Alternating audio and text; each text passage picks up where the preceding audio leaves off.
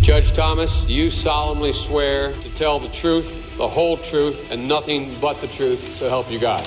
I do. Please be seated.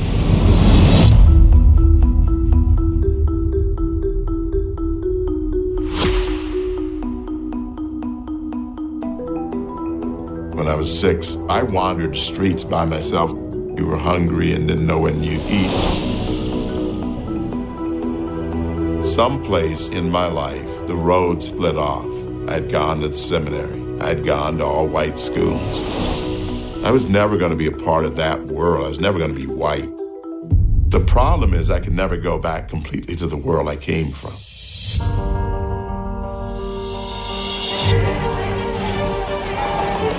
We're supposed to be revolutionaries. We were for anybody who's kind of in your face.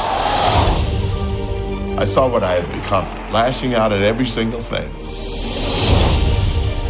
And then I asked God that if you take anger out of my heart, I'll never hate again. And that was the beginning of the slow return to where I started. I want my candidacy to unify our country. I was under constant attack. You're not really black because you're not doing what we expect black people to do. That I will nominate Judge Clarence Thomas to serve as Associate Justice of the United States Supreme Court.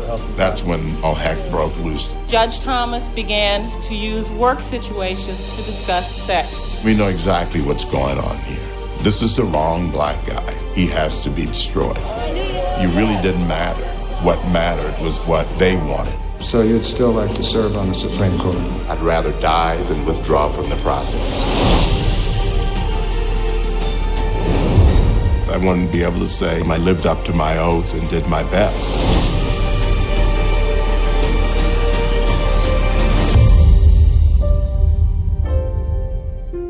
Well, that is the voice and that is the story of the great Justice Clarence Thomas. You know, he's been under attack ever since he got nominated for Supreme Court.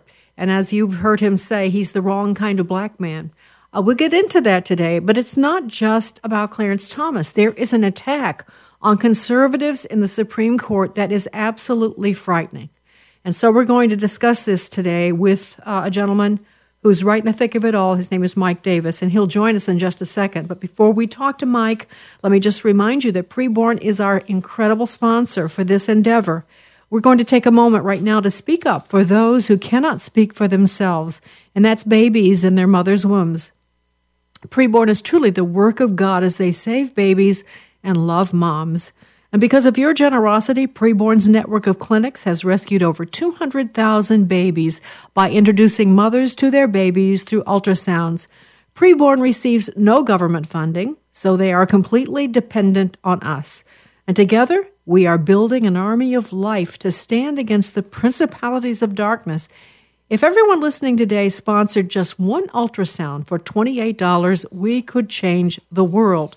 To donate securely, just go to preborn.com/Sandy. That's preborn.com/Sandy. All gifts are tax deductible, so perhaps consider a corporate donation or appreciated stock as the market is up right now. You can use your write-offs to save precious babies' lives, and you will never regret saving a defenseless baby's life. Go to preborn.com/Sandy. All right, well, this is going to be quite a discussion, and it's important to each and every one of us, so I hope you'll sit back and listen carefully to this version of Sandy Rios 24/7. From American Family Radio, Sandy Rios. We are not called to be nice. We are often called to be confrontational. And here with me in D.C. is Fox News contributor Sandy Rios. I think the most important thing we need to demonstrate to our children is genuineness. That we actually believe what we say we believe. Longtime Fox News contributor Sandy Rios, thanks very much for being with us. Seek justice. Not social justice, but God's justice. What's right and what's wrong. Sandy Rios is with the American Family Association, a pro-life radio talk show host. We've got to say this is the line. Life is sacred. Director of Governmental Affairs for the American Family Association. Step up. Speak up. Say something. Do something. Not only is this Democratic proposal unconstitutional, it is unnecessary. The attacks on conservative justices are targeted. They're exaggerated. The alarmism is affected. The danger isn't that rogue justices are operating without ethics. It's that Democrats aren't winning every fight, and they find that reality intolerable. All right, that's the voice of Senator John Kennedy, who earlier, not long ago, recently said at a Supreme Court ethics reform hearing led by the Democrats that he stated exactly what's happening. There are attacks going on against all of the conservative justices, not the ones on the other side, mind you, just the conservative justices. I think we all saw that something was really wrong beginning back when Justice Kavanaugh was undergoing confirmation. And we saw those incredible hearings, the disruptions. It was a stunning thing to see how they treated Justice Kavanaugh during those hearings, Brett Kavanaugh.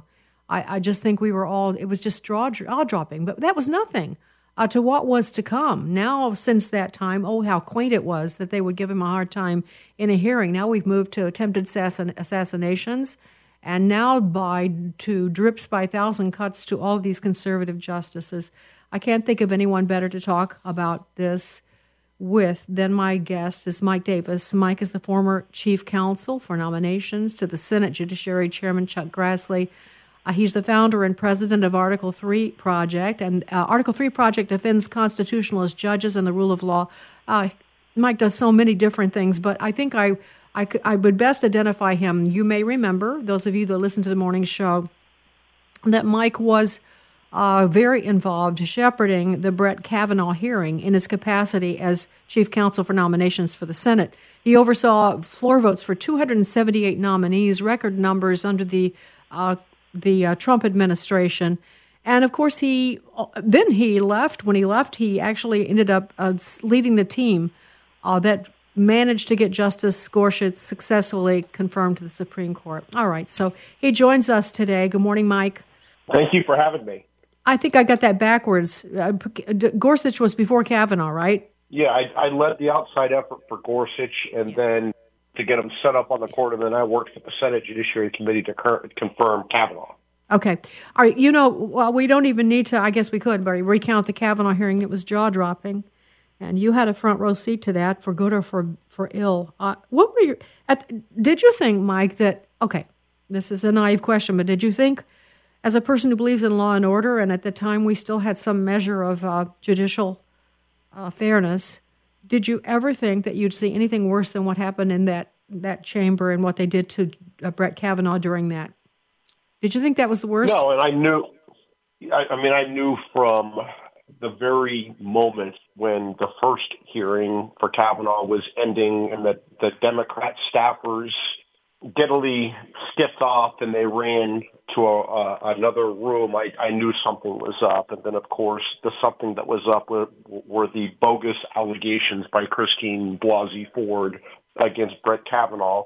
And, of course, the Democrats couldn't just stick to Christine Blasey Ford's bogus allegations that too many people believed. The Democrats then rolled out 5 other allegations against Kavanaugh, progressively more stupid allegations that undermine Christine Blasey Ford's. And it was just a disgrace what the Democrats did to Justice Kavanaugh. They tried to smear him like they tried to smear Justice Clarence Thomas, and it didn't work. And fortunately, both of them are on the Supreme Court, and now we have the first constitutionalist majority on the Supreme Court in 90 years, and this constitutionalist majority is starting to put the government back in its place. Boy, that's the truth, and we're going to get to that because we're going to get to the nut of why they're so angry. You know, an aside, this E. Jean Carroll case with President Trump, E. Jean Carroll and this whole charade of a courtroom with these accusations 30 years ago of rape by President Trump that she's so traumatized 30 years ago, hasn't brought it up till 30 years past. She reminds me so much of Christine Blasey Ford. Just shadows of the same method. Don't you think that's kind of like same but different? Yeah, I mean, they always do this, whether it's Anita Hill or Christine Blasey Ford, now there's Jean Carroll.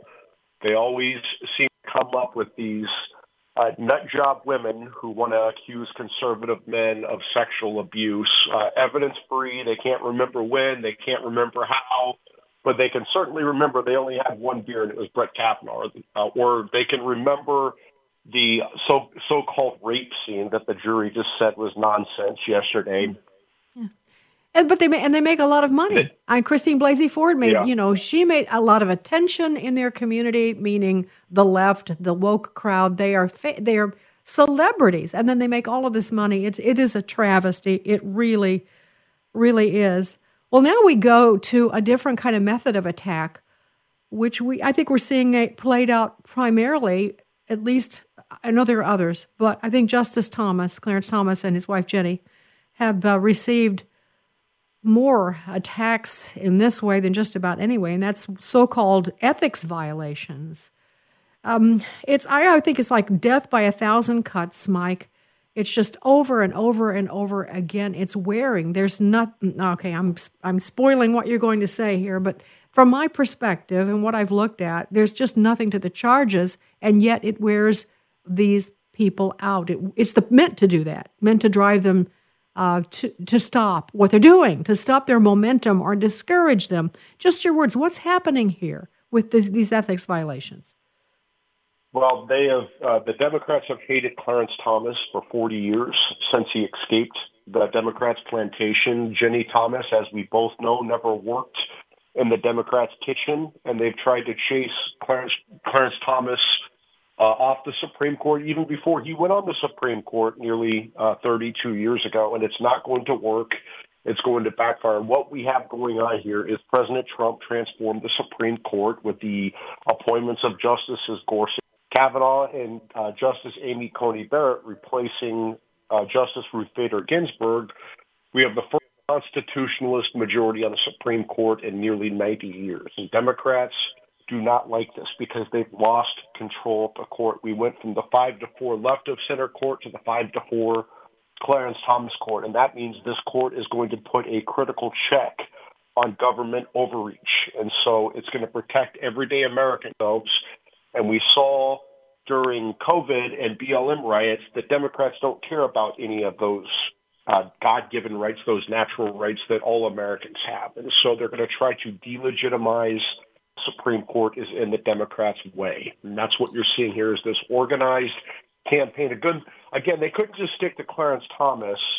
They had to go against all of the justices or bring in all the conservative justices. They went after my former boss, Gorsuch, for teaching a course, which the judicial ethics encouraged judges to do. They went after trying to say that somehow his hearing that I ran, the investigation that I ran as the chief counsel for nominations for then Chairman Chuck Grassley, was somehow flawed, which is just complete nonsense. They're going after even the chief. They couldn't help themselves. They went after even the chief justice because his wife gave up the lucrative practice of law when he became a Supreme Court, when he became the chief justice, and she became a legal recruiter so as to avoid having issues before the Supreme Court. Now somehow that's an ethics violation. Going after Clarence Thomas because he has this best friend of more than 25 years, Harlan Crow, and he goes on trips with his best friend, and his best friend has helped Justice Thomas and Jenny Thomas with a troubled great nephew that they helped raise, and Harlan Crow offered to help this kid who was very troubled. Justice Thomas and Jenny Thomas had no obligation whatsoever to take care of this kid, and they did it because they're good people, and Justice Thomas had a rough childhood, and they wanted to give this young kid a better life, and it was a difficult time for them, and Harlan, as their best friend, wanted to offer help to step in and help this kid get a good life, and somehow that's an ethics violation.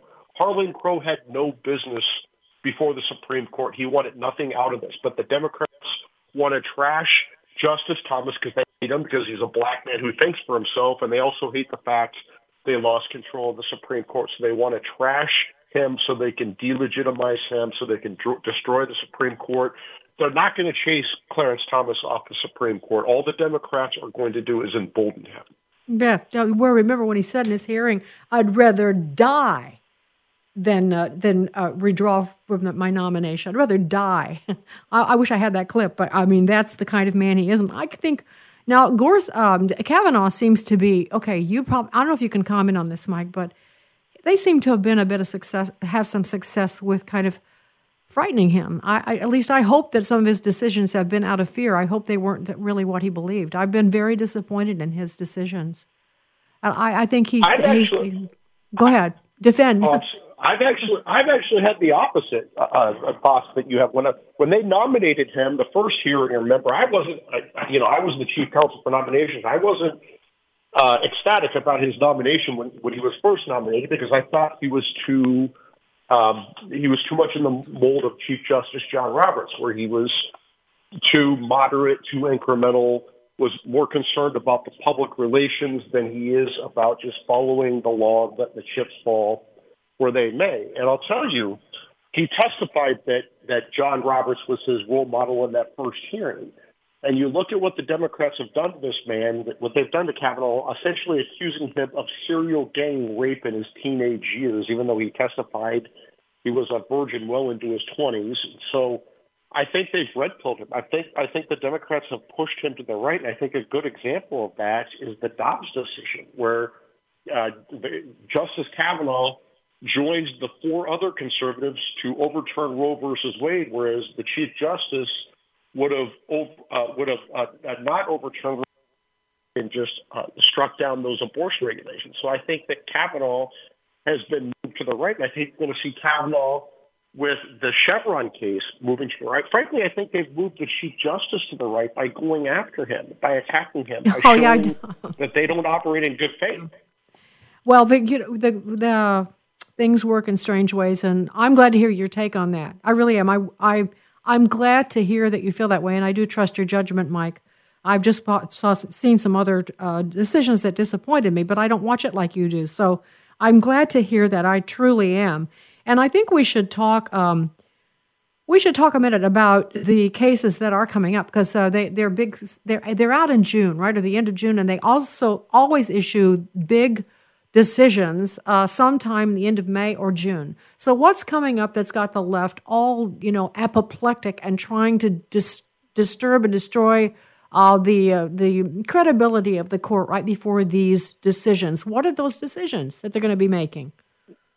Well, there are several decisions, and they go to the fact that the federal government does not have the power that it claims it has. Remember, under our Constitution, it is a loan agreement. We, the people, loan the federal government specific, enumerated, and divided powers. They have to be in the Constitution in order for the federal government to have those powers. The laws written in the Constitution are enumerated, and then they're divided among the three co-equal branches of the federal government. The Congress writes the laws, the executive branch executes the laws, and the judiciary interprets and applies the laws. And over the last 90 years, that has been flipped on its head. The switch in time that changed during FDR, the federal government essentially returned the Constitution from a shield that protects us from the federal government into a sword that the federal government uses to come after us.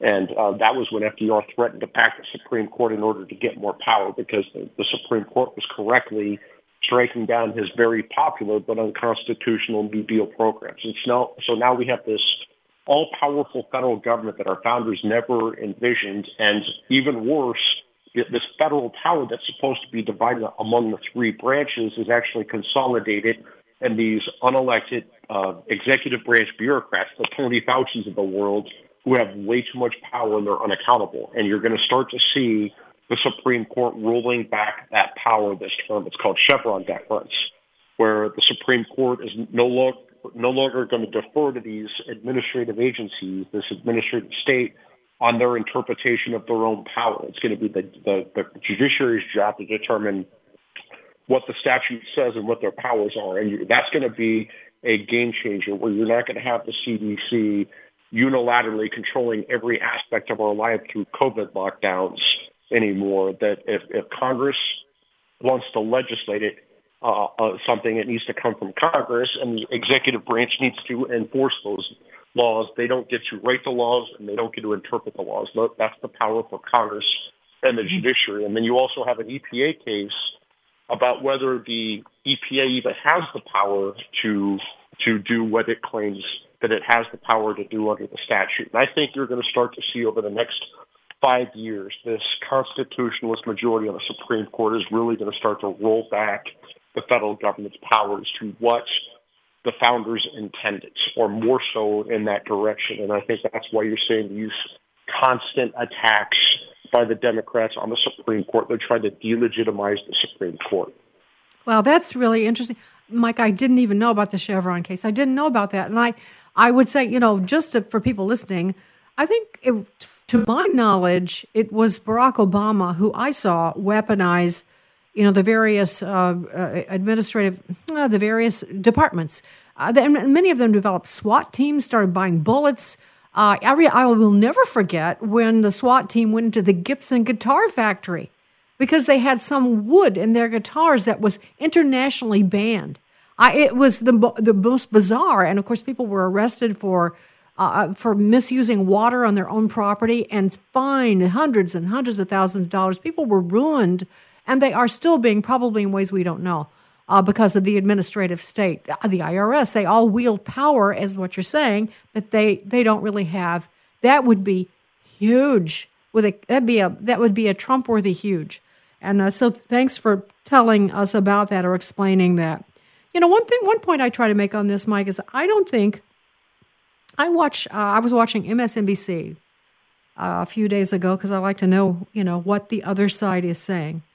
And they were having this discussion about Clarence Thomas. And it was, I think PBS just unveiled a documentary on Clarence Thomas. And of course, Created Equal was a PBS documentary way back, or at least done by Michael Pack, who's a PBS documentarian. Created Equal was the story of his life, which was wonderful. Now this is a new story of his life. And they described it. And it was a very different Clarence Thomas. And they talked about, how he was rejected everywhere. And he was bitter. And the way he found his way forward was through Jenny Thomas, whose mother was the leader in a far-right, like John Birch Society organization. Now, they're talking about Eagle Forum. They don't mention Eagle Forum, but that's what they accuse her mother of. And then one more point. My point I want to make is I don't think people believe this stuff anymore, Mike.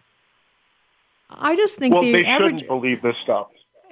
They shouldn't believe this stuff because what the Democrats are doing here is an organized campaign where you have these Democrat Senate staffers, these Democrat operatives are working with their Democrat lapdogs and the mainstream or liberal media to plant these bogus stories to go after these Supreme Court justices. And they misstate the facts. They misconstrue what happened. They leave out facts. This is part of an organized campaign. They did the same thing to Kavanaugh during the Christine Blasey Ford and Michael Avenatti and Julie Swetnick nonsense during the Kavanaugh confirmations. Now they're doing it again. Again, they can't focus. They can't just stick to one issue with Clarence Thomas. They have to bring in like 5 other issues, and they have to bring in all the other justices, and it just progressively gets stupider and stupider and stupider, and the American people can see right through it. One comment I want to share with you, unless you were watching MSNBC and saw this yourself, Al Sharpton, they brought in Al Sharpton to discuss Clarence Thomas, and basically he said, I was invited to go into his office a long time ago, and I didn't want to go, but I went. And as I heard him talking, I realized he really believes what he says. He really believes it, and that makes it all the much more frightening. Well, that just was, to me, that just disproved their whole point. He is like, he cannot be shaken. He actually believes. And that was what Al Sharpton thought was a detriment, but it was actually a great compliment that should have told people with ears for truth that that's the kind of man he is. I know, Mike, you're always writing to push back on this stuff. You're appearing on so many programs and making the case so beautifully and articulately. But what other things are happening as pushback to this attempted destruction of these conservative justices?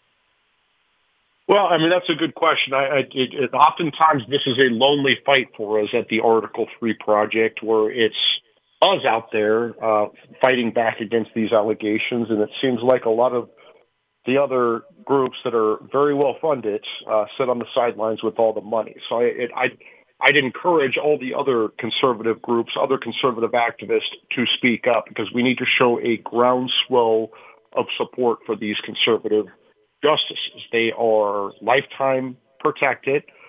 They have pay protection. Lifetime tenure pay protection, but they're still human beings. And Democrats know that if they beat on these justices all day, every day, it just makes their lives miserable. It makes their lives more difficult. That's why it's important for conservative groups and for conservative activists to get in the ring and fight back.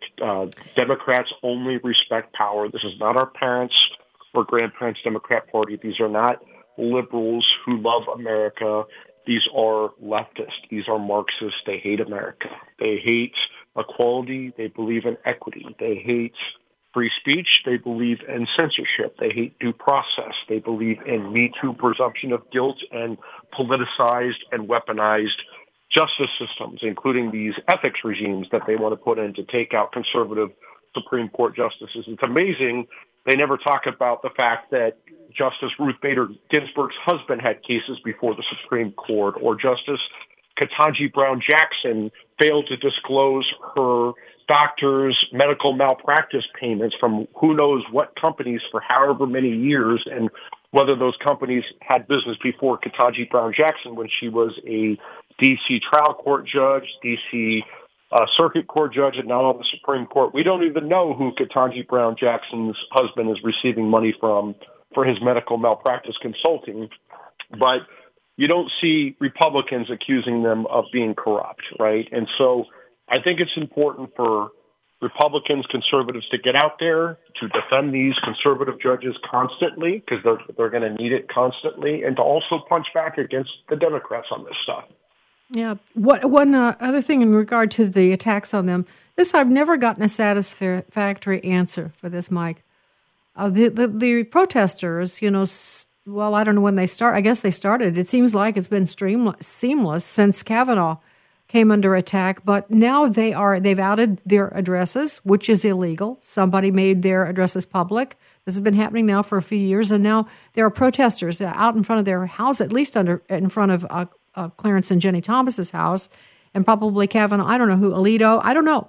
And it's in Virginia, and the governor, Youngkin, you would think is sympathetic. I don't doubt that he is. But my understanding is that it's against the law to protest in front of a Supreme Court justice's house, or to, I don't know what the words are. There is a law against that type of activity. Why does no one stop that? I don't understand that. Yeah, this is where Merrick Garland, the Attorney General of the United States, should be impeached, because we have a federal statute. It's 18 U.S.C. 1507. It is obstruction of justice under federal law to protest outside of a Supreme Court justice's home or any federal judge's home for the purposes of threatening or intimidating them on cases. And that's exactly what these illegal obstruction of justice campaigns have been doing for months and months and months and months since the Dobbs leak. And they are constantly harassing and intimidating these Supreme Court justices and their families. It led to several of them having to go to safe houses, go out of their homes and go to another home. And it led to a 1 a.m. assassination attempt against Justice Kavanaugh, his wife Ashley, and their 2 teenage daughters. And not only has the Biden Justice Department, including Merrick Garland, not done anything about this, they've actually encouraged this in several different ways, where you had Jen Psaki, then the White House press secretary, saying from the podium, the White House podium, that they had a First Amendment right to be there. They absolutely do not have a First Amendment right to be there. You do not have a First Amendment right to protest in front of anyone's home. The Supreme Court decided that like 60 years ago, because those people have nowhere else to go. If you're protesting outside of the home, there are time, place, and manner restrictions, and you do not have a First Amendment right to obstruct justice by threatening and intimidating Supreme Court justices outside of their homes. You talked about doxing of home addresses. That is a deadly game. You saw Judge Esther Salas, a Democrat-appointed federal judge in New Jersey, had her 20-year-old son, Daniel, murdered, and her husband, Mark, seriously wounded in their home when a deranged lunatic showed up and shot them because they got doxxed. This is a deadly game. And we have the Attorney General, the Biden Justice Department has a stand-down order for the U.S. Marshals not only they can't arrest, and that we think that stand down order led to the fact that they didn't follow this guy. They didn't tail this guy who showed up in front of Justice Kavanaugh's home at 1 a.m. And so they couldn't follow him because of the stand down order. And so the guy went behind Justice Kavanaugh's home, and he came a lot closer to assassinating the Kavanaughs than people understand. Oh my gosh, that's horrendous. It's horrendous. And we can't leave this little point without reminding everyone that Chuck Schumer, who was the leader in the Senate, the Democratic leader in the Senate, stood at the podium and said, and I remember, I want to tell you, Gorsuch, I want to tell you, Kavanaugh, you have released the whirlwind and you will pay the price. You won't know what hit you if you go forward with these awful decisions. That was an illegal threat, was it not? It certainly was. That was certainly an illegal threat. And they went on the steps. They had protesters beating on the Supreme Court door. Look, they're playing for keeps here, and it's pretty sick what they're doing. These same Democrats who claim they care about separate institutions of government and they care about democracy, they certainly don't do that when it comes to the Supreme Court, because they're encouraging this deadly game of these home protests in front of the Supreme Court justices' homes. They're threatening them. Their party leaders are threatening them. Now the Democrats are threatening to cut off their security details if the Supreme Court does not adopt an unnecessary and unconstitutional ethics regime imposed on them by Senate Democrats. It's just insane what's going on here. And I hope that the House, the Republicans in the House, start to punch back a little bit here. If you're going to go after the Supreme Court justices' security, then maybe we'll go after President Biden's family security. Maybe Hunter Biden doesn't need a security detail anymore. If the Supreme Court justices don't need a security detail because they don't have an ethics regime that the Democrats want, then you know what? Maybe Hunter Biden doesn't need a security detail because he's a scumbag who doesn't follow ethics. A lot of things need to be done. There's no question about it, Mike. It's just it's stunning. But you know what? It encourages me that people are fighting. But you encourage me. The House Republican, the Freedom Caucus, they encourage me. They're actually getting some things done. Now, maybe it's not, it doesn't have the teeth that they would like for it to have, but I think there's power in truth, and that's what you bring, Mike. I think there's power in the light being brought to things, and we don't know what the future holds. Once these things are explained and written, like you spend so much time laying them out, that's not going to go away. And no matter what happens, it's not going to go away. And I just pray and hope that someday there will be accountability. But right now, we're going to give this fight. Let me just say that, Mike, you can find his writings. If you want to find anything that we've talked about, you can go to Article 3, and that's the number 3, article3project.org. That's article3project.org. Can I ask you one more? It's related but not related, just quick? Of course.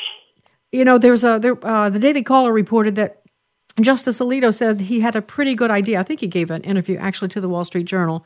A pretty good idea who leaked that Dobbs versus Jackson decision. He said, I think I know who it is, but I can't say because we need a different level of proof that to name someone properly. He also said it was infuriating. He said, look, this made us targets of assassination. Would I do that to myself? Would the 5 of us have done that to ourselves? It's quite implausible. Just your comments on that dangling thing. Why? Why is that still dangling? Why don't we know? You know, I actually give the Chief Justice credit for this investigation. I know that he gets a lot of it, takes a lot of heat. It gets attacked quite a bit for being too squishy. But I'll tell you, if you read the report, they actually did a very thorough investigation. They questioned all the justices subject to 18 U.S.C. 1001. They questioned all the law clerks. They questioned the staff. They got phone records. They got emails. They got text messages. What it came down to is this law clerk, and it was almost certainly one of the 12 law clerks to the 3 Democrat-appointed justices, because they had the access and motivation and knowledge to do what they did with this leak. It wasn't just the draft decision. It was also the internal deliberations. And I agree with Justice Alito that it was not one of the justices. It was one of the law clerks. It was one of these 12 liberal law clerks. it comes down to this liberal law clerk clearly lied to federal investigators. This person probably printed off the draft opinion that was circulating, gave it to her reporter friend, along with the internal deliberations. There's no paper trail. There's no electronic trail. And this person will eventually get caught. This person lied, and she will eventually get caught one day, and she will be brought to justice. And so, her intent was to, I think she thought if they're going to overturn Roe versus Wade, we're just going to destroy the Supreme Court, and if justices get killed, so be it. And that almost played out. So this person will get caught. She will be charged. She will be disbarred. She will be brought to justice. So whether it's in 6 months or a year or 2 years, she'll come to justice. Do you think the other justices know who did it? I think everyone knows who did it. Wow. All right. Well, this has been a great conversation, Mike. I think maybe the theme of our discussion this morning is there will be justice. I like that theme. But you can reach Mike, or you can read his stuff and access his great knowledge at article3project.org. That's article3project.org. Mike Davis, thank you so much for joining us today. We so appreciate it. Thank you, Sandy. Well, that was a fascinating discussion with Mike Davis, and I've asked Bruce to join me in just a few minutes. Bruce, of course, is a former prosecutor in Cook County, Chicago. He's also a former FBI agent, and he's been listening to this conversation. And I just want to get his take on some of this, and he'll join us in just a second. But for now, we're going to take a moment to speak up for little ones who cannot speak for themselves. And you know who I'm talking about. I'm talking about babies and their mother's womb. Preborn. They're our sponsor, and they are truly doing the work of God as they save those babies and love their moms. And all of that's because of your generosity. Preborn's network of clinics has rescued over 200,000 babies by introducing mothers to their babies through ultrasound. Preborn receives no government funding, and they are completely dependent on us. Together, we are building an army of life to stand against the principalities of darkness. If everybody listening today sponsored just one ultrasound for $28, we could change the world. To donate securely, go to preborn.com/Sandy. That's preborn.com/Sandy. All your gifts are tax deductible. Maybe even a corporate donation would be something you can consider, depending on what you do for a living, or appreciated stock. You can use your write-offs to save precious babies' lives, and you will never regret saving a defenseless baby's life. Go to preborn.com/Sandy today. And by the way, you know you can call us. And leave a message at 662-821-2040. That's 662-821-2040. We recently had a lot of fun with your phone calls, and we plan to do that again. And your email. You can email us at sandy@afr.net. That's sandy@afr.net. Okay, relax, or have fun, or do something, but don't go away, because Bruce joins me next as we consider some of the things that Mike Davis just shared with us. Sandy Rios 24/7 is growing, and we want to help you grow too. If your business or nonprofit is interested in sponsoring Sandy Rios 24/7, you can email us at infoagemedia247@gmail.com. That's infoagemedia247@gmail.com. This is Sandy Rios 24/7 on American Family Radio. Well, it's stereotypes draped in sanctimony and self-congratulation.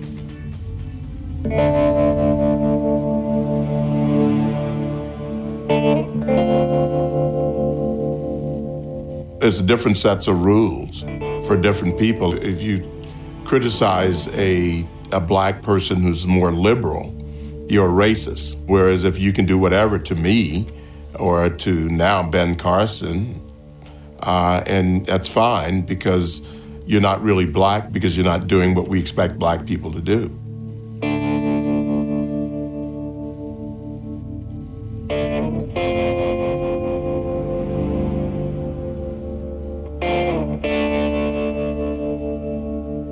It's a tactic And when people see it being successful, they don't realize they're going to be the next ones in the Tower of London.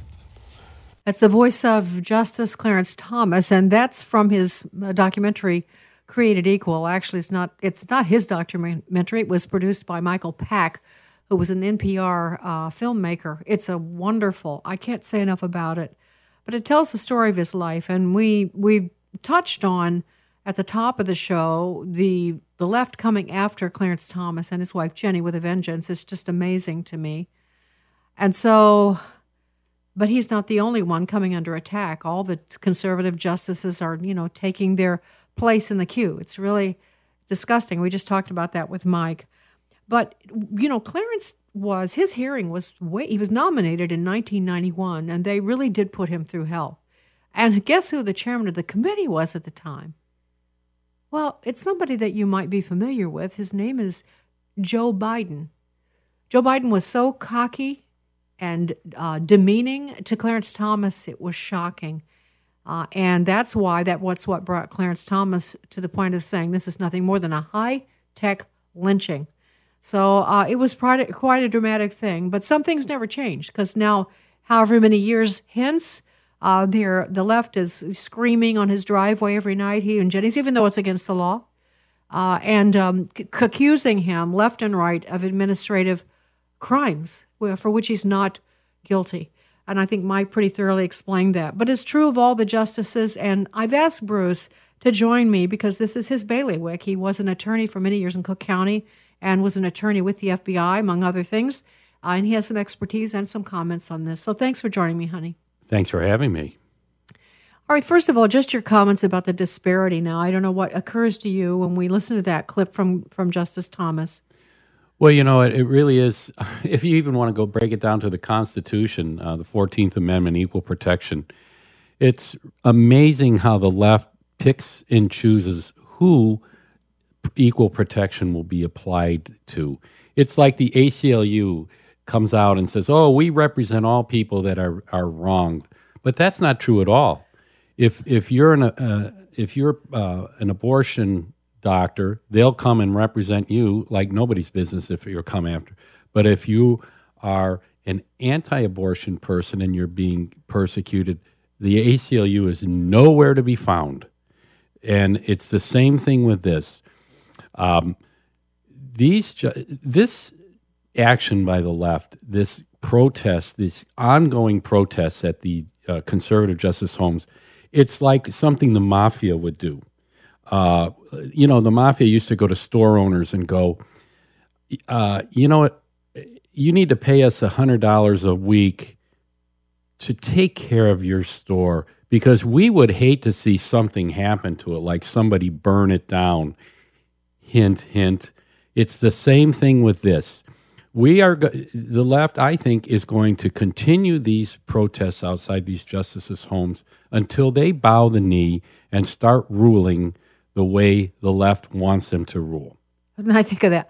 I said this with Mike, but I had to repeat it. I remember this moment in the hearing with Clarence Thomas when he said, "I would rather die than withdraw this nomination." So they're not going to take him down. He's not going to stop. The others will see. Yeah. But it is wearing on them.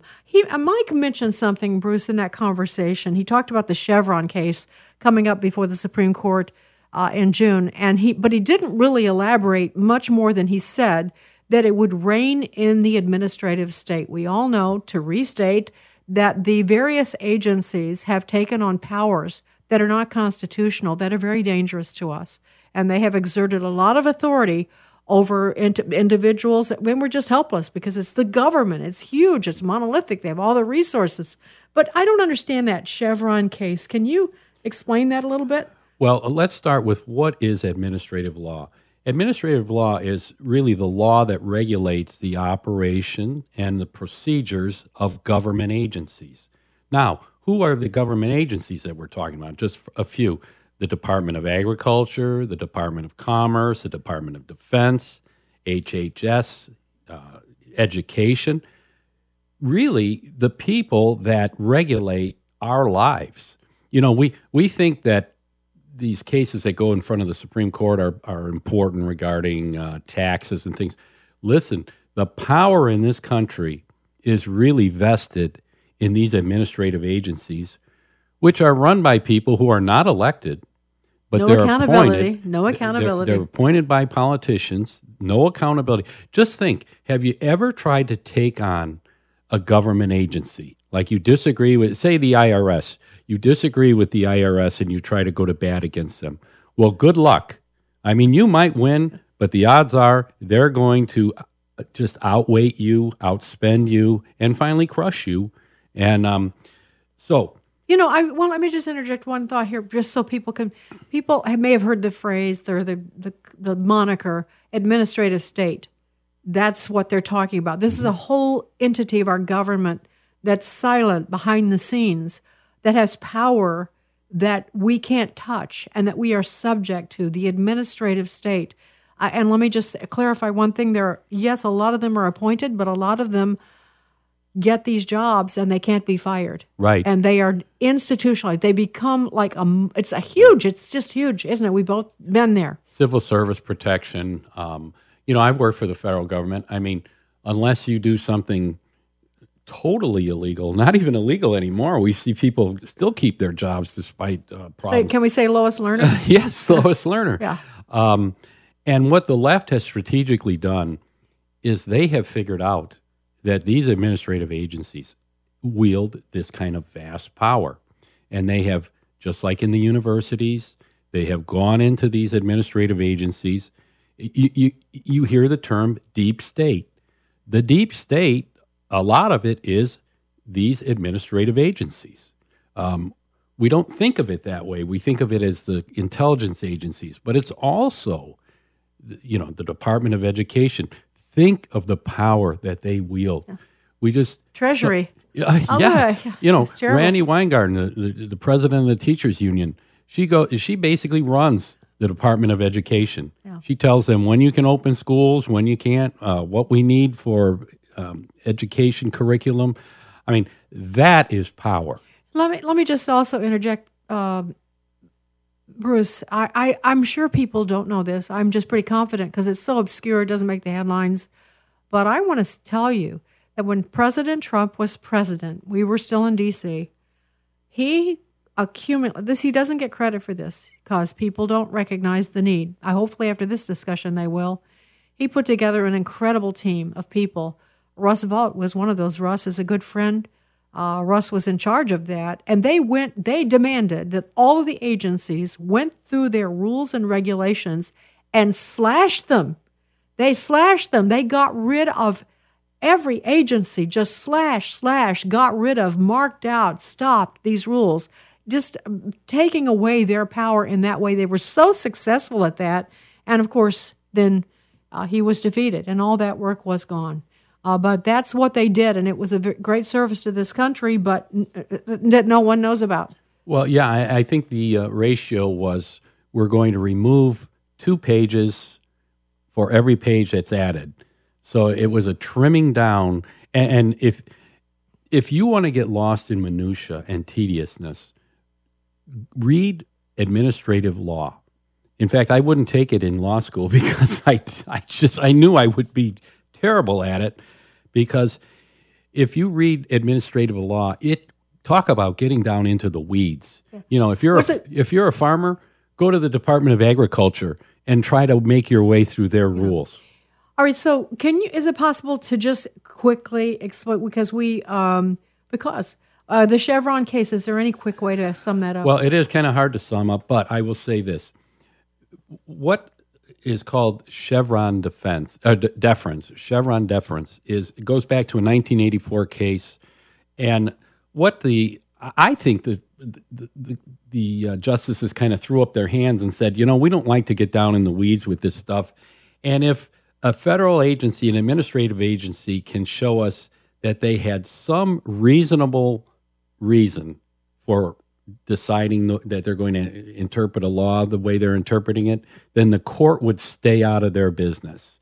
And the only way the federal law or the Supreme Court would take a case involving an administrative law issue was if the plaintiff bringing the case was able to show that the interpretation of the law by this particular administrative agency was unreasonable. Well, who decides what's reasonable and unreasonable? That is a very difficult standard, and I think that that's where these agencies have gotten away with a lot of this craziness. Is they interpret a statute a certain way to come after you, and then they give some quote-unquote plausible reason why they're doing it. Yeah, and there's no way to push back, as we said, and then they're inordinate, incredible fines, harm, punishment, and it's not a law. So basically, whatever the details of the Chevron case are further, it means that the court is going to put a stop to a lot of that if they decide the way we think they're going to. They will take away a lot of the power of these administrative agencies if the plaintiff succeeds. Well, and so that's, even though this won't make headlines, it's not very sexy, as they say in the news business. It's a very important case, and it is a huge reason why the left is so determined to undermine and destroy this court on that case alone. Well, there you go. I hope you went to school today, you had pencil and paper, and you learned a lot. But I hope you'll share the podcast with others. It's Sandy Rios 24/7. Bruce, sweetheart, thank you. Thank you for having me. And don't forget, you can call us at 662-821-2040. This has been Sandy Rios and her on Sandy Rios 24/7.